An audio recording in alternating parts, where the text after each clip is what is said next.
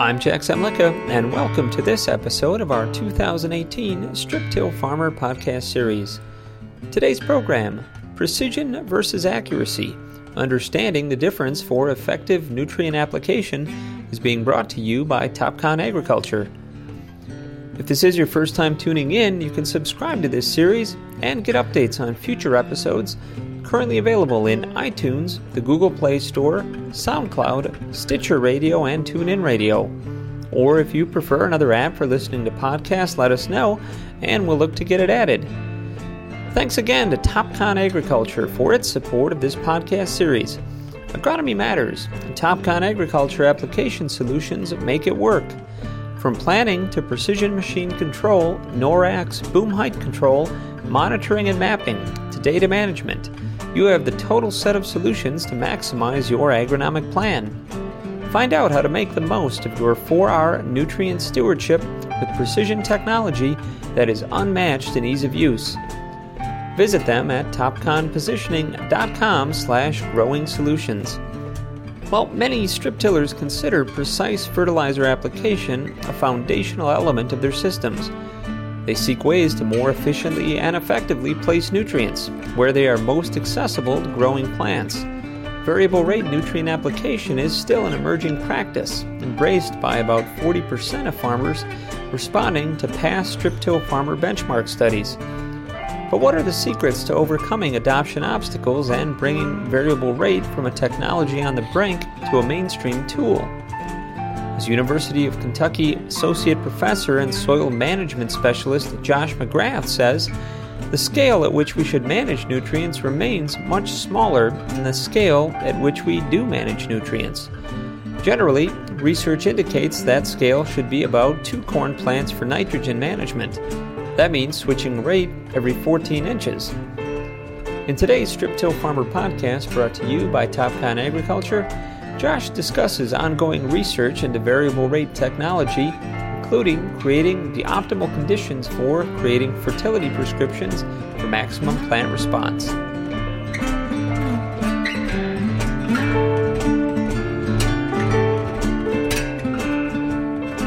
Talk a little bit about precision ag, and really I think my point tonight is to try and make you think about how you're doing precision ag and what precision ag is, what we know, and what we don't know. I've been in Kentucky now for 4 years, and I moved there from the University of Maryland 4 years ago. I spent 8 years at the University of Maryland, did a fair amount of research and extension on precision ag there, but a lot of it was related to the Chesapeake Bay and water quality.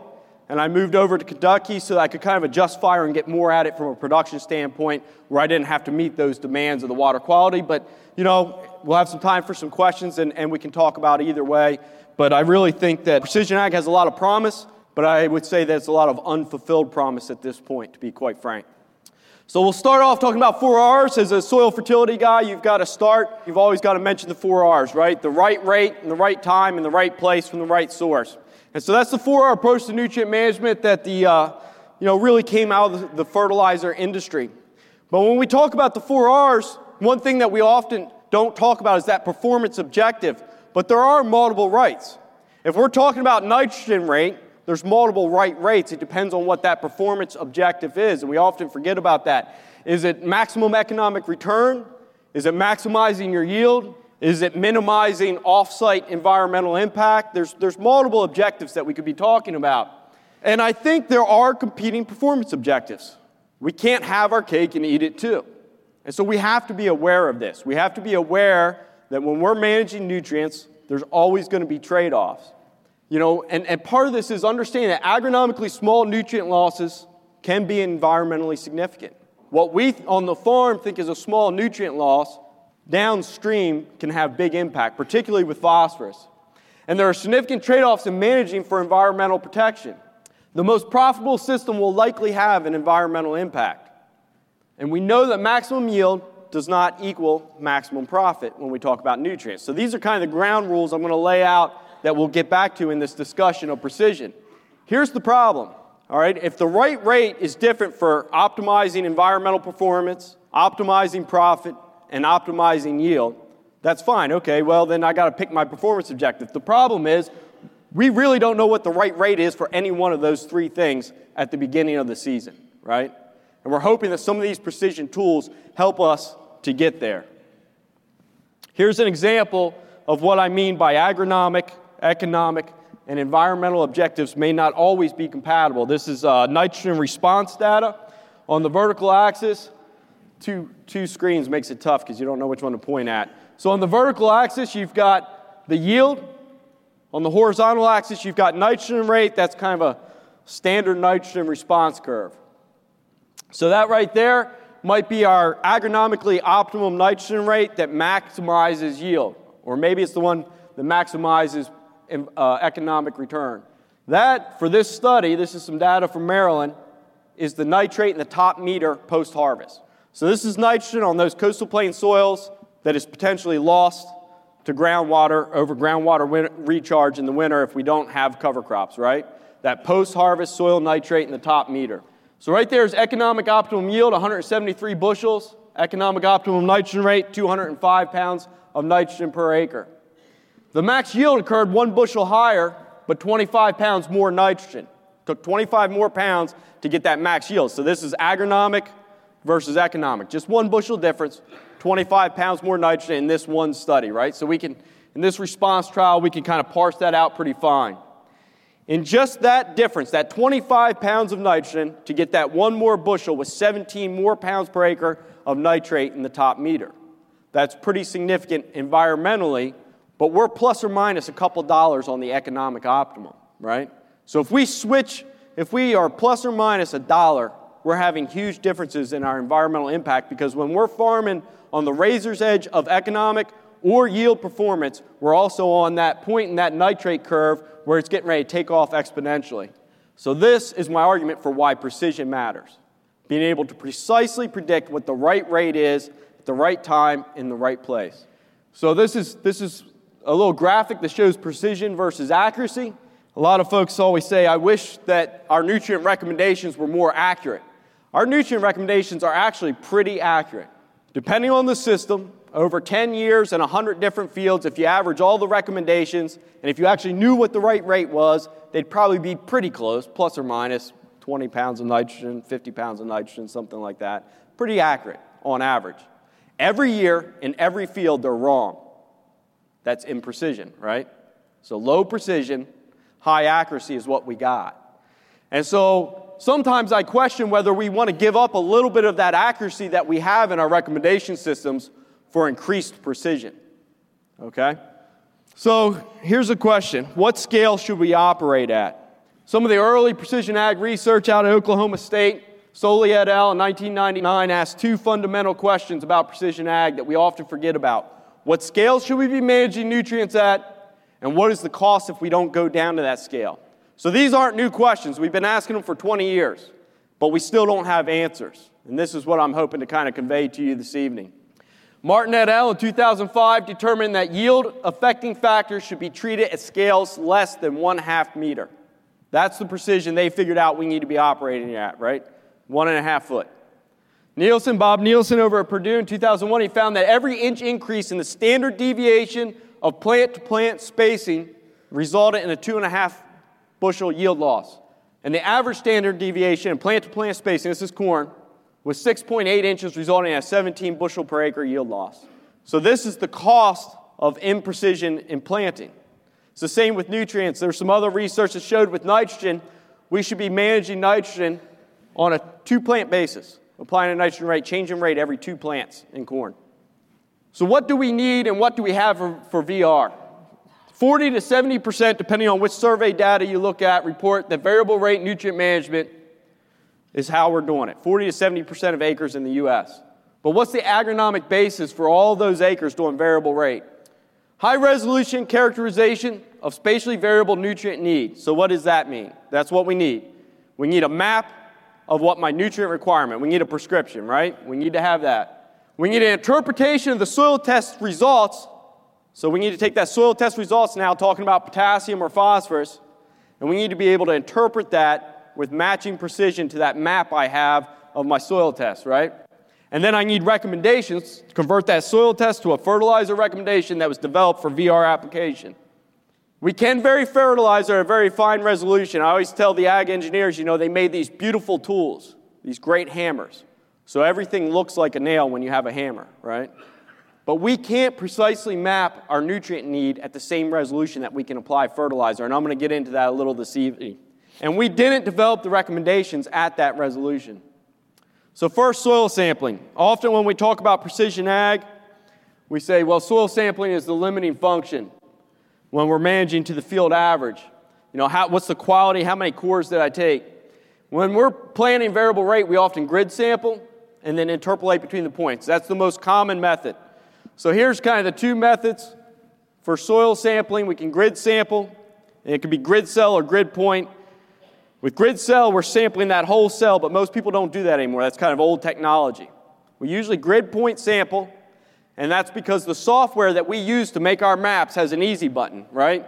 It says interpolate, and it's usually inverse distance weighting or Kriging. And so the folks that are converting that soil test data into a recommendation, that's the easy button. I can just Krieg that data from grid point sampling. There's also directed sampling or zone sampling, but that's actually much less common and more difficult to implement because of the data requirements. It requires a lot of high-quality data. And one of the questions I always ask is, we're collecting a lot of data, right? Something I'm going to get into. What's the first thing we look at when we're building a zone? Yield.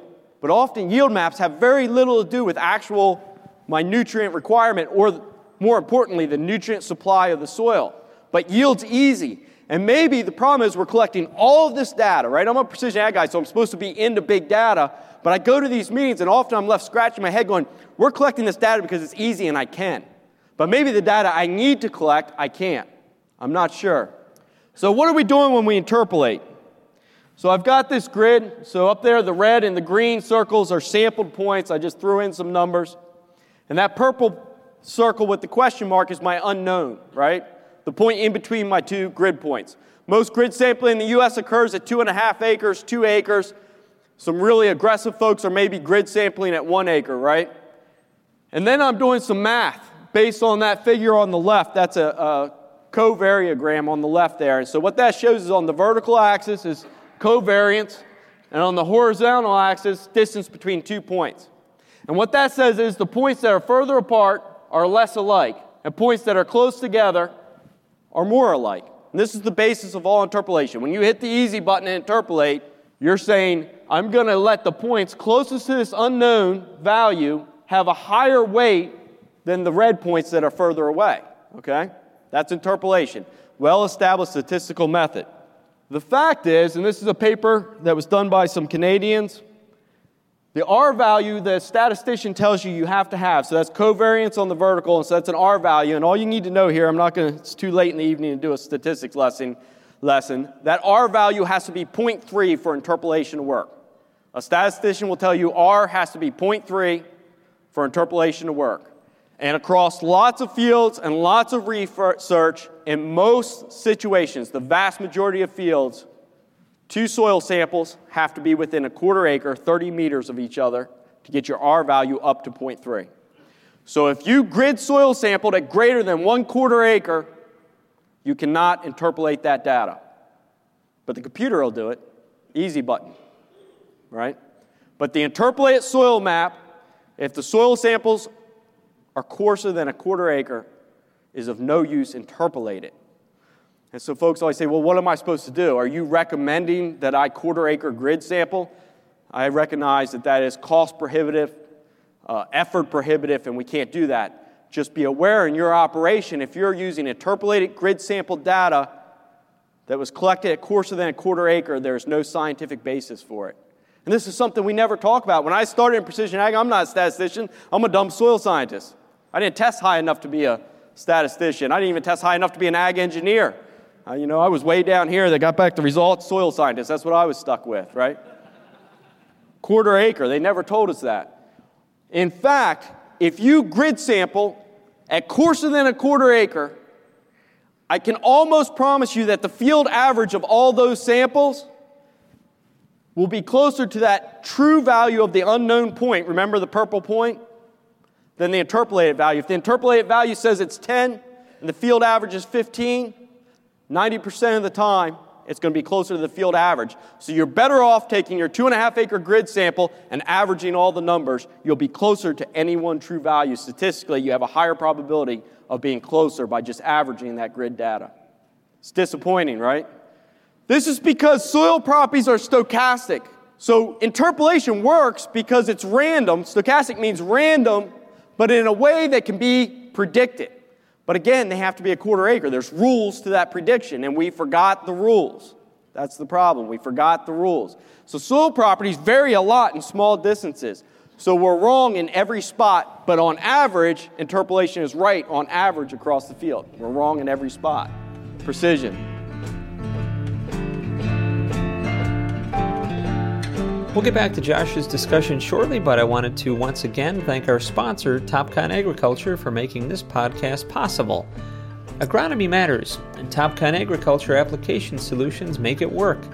From planning to precision machine control, NORAX boom height control, monitoring and mapping, to data management, you have the total set of solutions to maximize your agronomic plan. Find out how to make the most of your 4R nutrient stewardship with precision technology that is unmatched in ease of use. Visit them at topconpositioning.com/growing solutions. Well, Josh made an interesting comment that precision agriculture has a lot of promise, but to this point, a lot of that promise remains unfulfilled. One of the problems, he said, is that fertilizer application practices tend to be high on accuracy but low on precision. For 20 years, Josh says researchers have been trying to answer the questions of how to best scale nutrient applications and what is the cost of not doing so properly. Ultimately, he suggests that farmers should be grid sampling at a 1/4 acre, which he acknowledges is both cost and time prohibitive. So what's the alternative? Let's find out and get back to the program and hear more from Josh McGrath on the value of interpolating collected sampling data to come up with more precise nutrient application recommendations. Then we're going to get into interpretation of those results and recommendations. So we're good at soil analysis. I'm going to skip over the chemistry lesson. Soil sampling, we can collect soil samples, we can go out there, get the samples, we just can't interpolate them. What about interpreting those results? Let's walk away from that interpolation question. So what are we doing when we interpolate soil tests? A soil test is just an empirical model. So we say, okay, you're going to go out, you're going to collect this soil sample, we're going to extract the phosphorus, and then we do this work called a correlation. And we're trying to find that critical point, the point above which we don't need fertilizer and below we need fertilizer. So we do this correlation analysis of a bunch of data across a lot of sites to find the soil test value below which we need to fertilize. And then we do calibration, and all calibration is, okay, between 0 and 10 I need this much fertilizer, between 10 and 20 I need this much fertilizer, so that's calibration. Correlation is the relative yield versus soil test value, see that curve over there, to find that critical point where plant performance will improve with increasing nutrient. And calibration is the amount of applied nutrient we need. So this is standard correlation for any kind of soil test, whether it's phosphorus or potassium, of trying to find that critical level. And then we have these interpretive categories. But this is really what the data looks like. Look at the imprecision around those numbers. So we've got to find that critical level in that data. Where do we place that critical level when we have that much noise in response? This is an empirical model. We're going to get fancy here. When you do a correlation with an empirical model, they work really well if you have a lot of data on average, as long as you're applying that correlation within the bounds of where that data was collected. This is why we have soil test recommendations by state. But that's probably actually too big. There's a push within the soil test community now to have a big data set like they have in Australia. They do this in Australia. They got together and came up with a big data set called BFDC. And then you can look at it by actual factors that matter besides political boundaries, like soil texture and climate and these sorts of things. But if you try and apply this correlation beyond the bounds of where it was collected, it's not going to work very well. Calibration is that, if we look at this little graphic here, we've got soil tests of 5 in purple, soil tests of 10 in green, soil tests 20 in red. So we go to these different fields with different soil test P, and we figure out how much fertilizer it takes to maximize yield, right?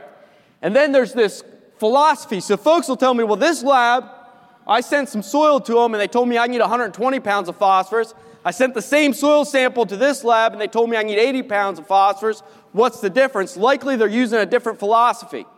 Sufficiency says apply how much you need to maximize yield this year, soil test every year, and every year apply fertilizer, maybe in the furrow when I'm planting or something like that. That's sufficiency. Build and maintain says I'm going to try and rapidly build up to get to that critical level and then always apply crop removal. So that's sufficiency. Soil test across the horizontal axis, fertilizer rate on the vertical axis. Just apply how much I need at each of these soil test levels. That's what a calibration looks like. Build and maintain, I'm always going to apply crop removal, and then I have a rapid build-up really low, and a gradual build-up as I approach that critical level. So this is an important question if you're doing precision ag. Do you know what the philosophy is behind the recommendation system you're applying to that interpolated soil map? Which one is best in a precision situation? Personally, I think sufficiency, because build and maintain ignores soil buffer capacity. What that figure on the left shows is the units of fertilizer required to move soil test 1 unit.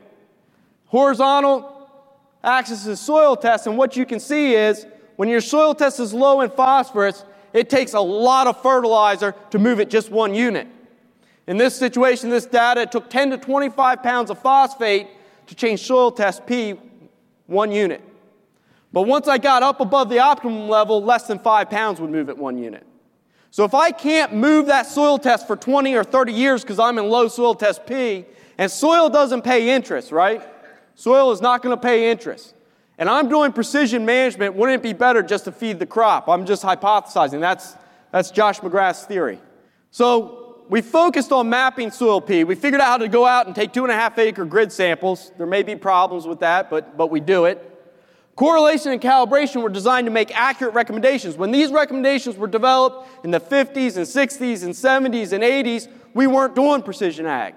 We weren't developing recommendations at that scale, right? So we haven't developed this interpretation at that scale. And then on top of that, what if that critical concentration below which I need fertilizer is also varying? I know the soil test P is varying across my field. My fields are very different. But what if this spot that tests 10 needs fertilizer, and this spot over here that tests 10 doesn't need fertilizer because of soil microbial communities? I've got a friend at the University of Kentucky doing some interesting research. They took a corn plant, they planted it in a soil with no phosphorus, just native, no phosphorus.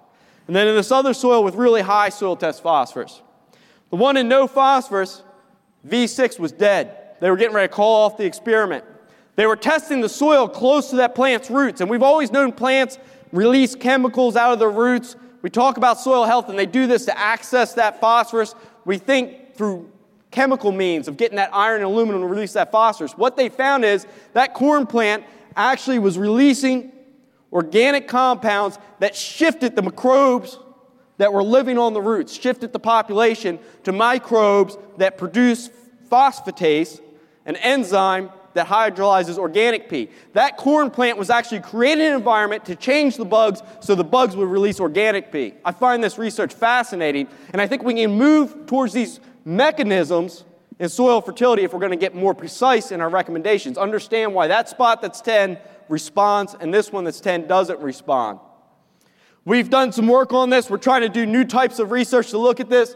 This scatter of points here is relative biomass. So it's the biomass without phosphorus from a small plot with no phosphorus applied and a small plot with 60 pounds of phosphate applied, side by side. The plot is 10 foot by 10 foot. At V6, we see this massive response to phosphorus. Everyone's familiar with this in yield data.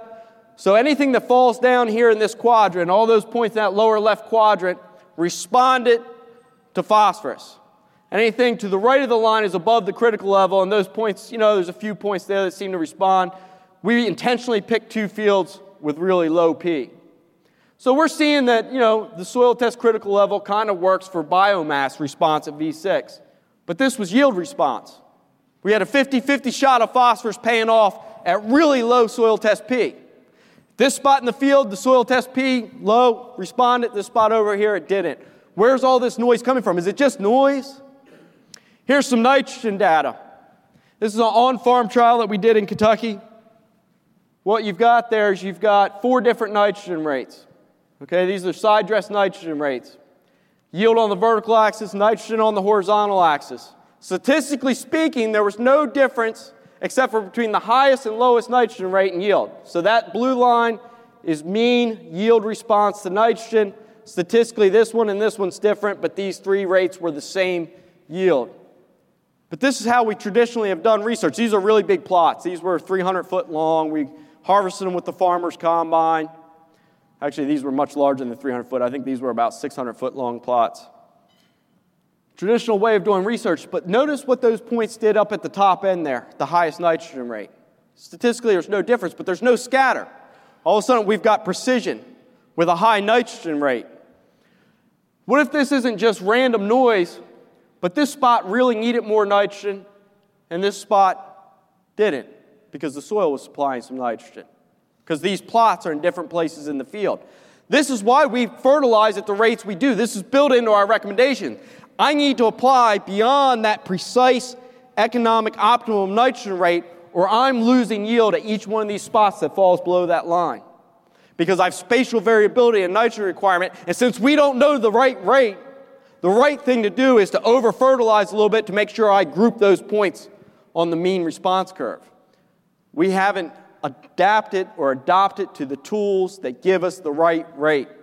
I haven't talked much about nitrogen, but perhaps we can learn from nitrogen for phosphorus and potassium. 70% of the phosphorus in the United States is applied by variable rate. Interpolation doesn't work at the scale we're soil sampling. The recommendations weren't built for variable rate phosphorus. We have no science that supports our current means of applying variable rate phosphorus. There are books full of academic literature on variable rate nitrogen and how to make it work. We know how to do variable rate nitrogen, and we have about Zippo on adopting that technology.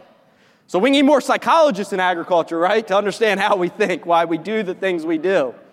But we need to be more mechanistic in our approach. And people were writing about this in the literature, scientific literature, back in the 50s. We use these empirical models, but we need to understand the processes. How is the corn responding to its environment? How is the environment responding to what the corn is doing? How is the weather influencing our nutrient requirement? And how is spatial variability mechanistically influencing our requirement? And until we understand these mechanisms of nutrient requirement, we're going to have a hard time getting more precise, and perhaps the best we can do is accurate ag.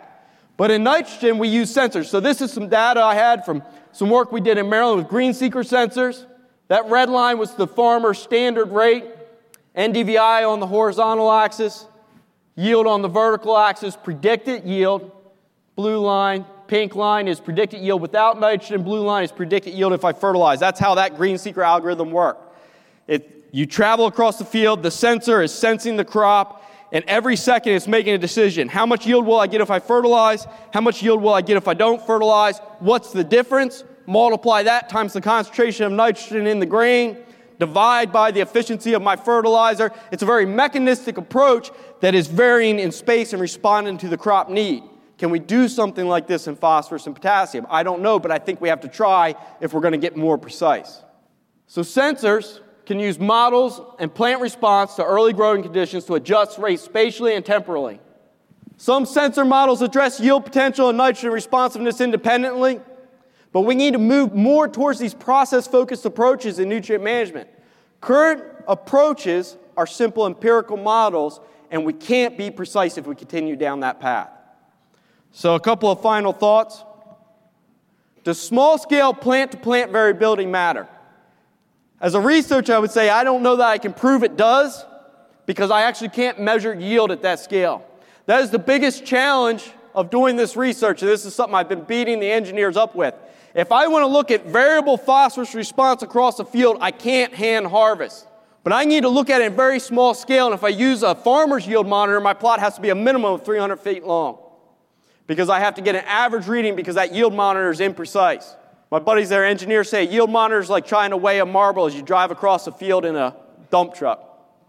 I have a 2-row plot combine with a yield monitor, and I need a 40-foot plot to get anything near a reasonable estimate when I compare it to hand sampling. So I need a decent yield monitor to figure this out, but I think that plant-to-plant variability does matter, and we have the technology to manage at that scale now with pulse width modulation, solenoids on our sprayers. I can side dress and change that rate from 10 gallons per acre to 80 gallons per acre in 2 seconds. So I can manage at that scale. I can have sensors, I can have models, but I don't know how exactly to do it because I can't measure it. We have to perform research at the scale where nutrient requirement varies. Soil properties, autocorrelation occurs at 0.3, 20 meters a quarter acre. So we've got to be soil sampling at less than quarter acre if we want to interpolate. Nutrient requirement varies at less than a half meter, right? A foot and a half. Consider a small plot. So this is a normal variety trial plot, 12.2 meters by 1.5 meters. Okay, so I've got a 10-foot planter. I've got 40-foot plot, something like that, 30-foot plot. The way we do that is we measure the 2 rows we're going to harvest. We weigh all the yield we got. If the plot length that I measure is off by 6 inches, the yield difference would be 4 bushels per acre. So when they do a variety trial, when they measure that row, and usually we just measure at the ends and then mow across, right? Have you ever seen university variety trials? If I'm off in 6 inches, if my mower swerves and knocks one plant off, I'm off by 4 bushels per acre and a 200 bushel crop. So there's noise just in the way we measure of 4 to 6 bushels. And you wonder why farmers, I talk to you guys all the time, my dad does this to me. When we sit there and go, 6 bushel difference, it wasn't statistically significant. You guys go, 6 bushel matters to me, right? That's the first thing you say. But that 6 bushels could be because the guy with the mower swerved one plant. That error ripples through all of our recommendations from 1950 to 2018. Historically, soil testing is focused on accuracy and not precision. Perhaps we should sacrifice some accuracy to get better precision. We need to examine soil test interpretation and recommendations in the context of site-specific management. We haven't done that. We just take the old recommendations that were developed to be accurate and we shoehorn them on an interpolated soil map. Soil test recommendations are really a model leaning towards the empirical, and as I said, that's based on correlations. Interpretation is limited to the scale of inference. Bias from extrapolation is beyond the scope of the calibrated data occurs, so we get this bias, this error. We need to move towards a process-oriented approach. This is data-intensive. I'm not saying it's a silver bullet or that it's magic, but these models that are process-based are moving in the right direction. They can be extrapolated beyond the calibration data if it's properly verified. But there's much larger uncertainty due to the error from that parameters. In other words, what effect does the weather have? I can make a lot of mistakes in that parameter. So they are more complex and more difficult, but we're getting there with our technology. So finally, I said I wasn't going to tell you what you can do now. I'm going to try and give you a little bit of what you can do now. Interpolated soil sample maps, greater than a quarter acre grid, are unreliable at best. Use the money you're spending on grid samples to sample more frequently. Temporal variation trumps spatial variation every day anyway. Sample every year and shift your grid. If you still want a grid sample, do a 2.5 acre grid and every year shift it a quarter acre. And after a couple years, you'll have a more intense map that you can use. Intensively sampled grid zones might work. The best thing about grid sampling is the number of cores you're collecting. The problem is you should put them in the same bucket. But the problem is, how do we find those zones and what's the quality of that interpretation of that zone? So the last thing I'll say is that what Precision Ag has given us is the ability to test. Right here is yield response curve. I still work with some farmers in Maryland that send me their data. This was some data there where they looked at a couple fields, blue field, red field, green seeker yield with variable rate, and a nitrogen response curve. We can use the technology to test the recommendations on our farm and do some adaptive management. That's what Precision Ag has given us in the interim. The question is, how do you interpret that on-farm research? It's difficult. It's a challenge.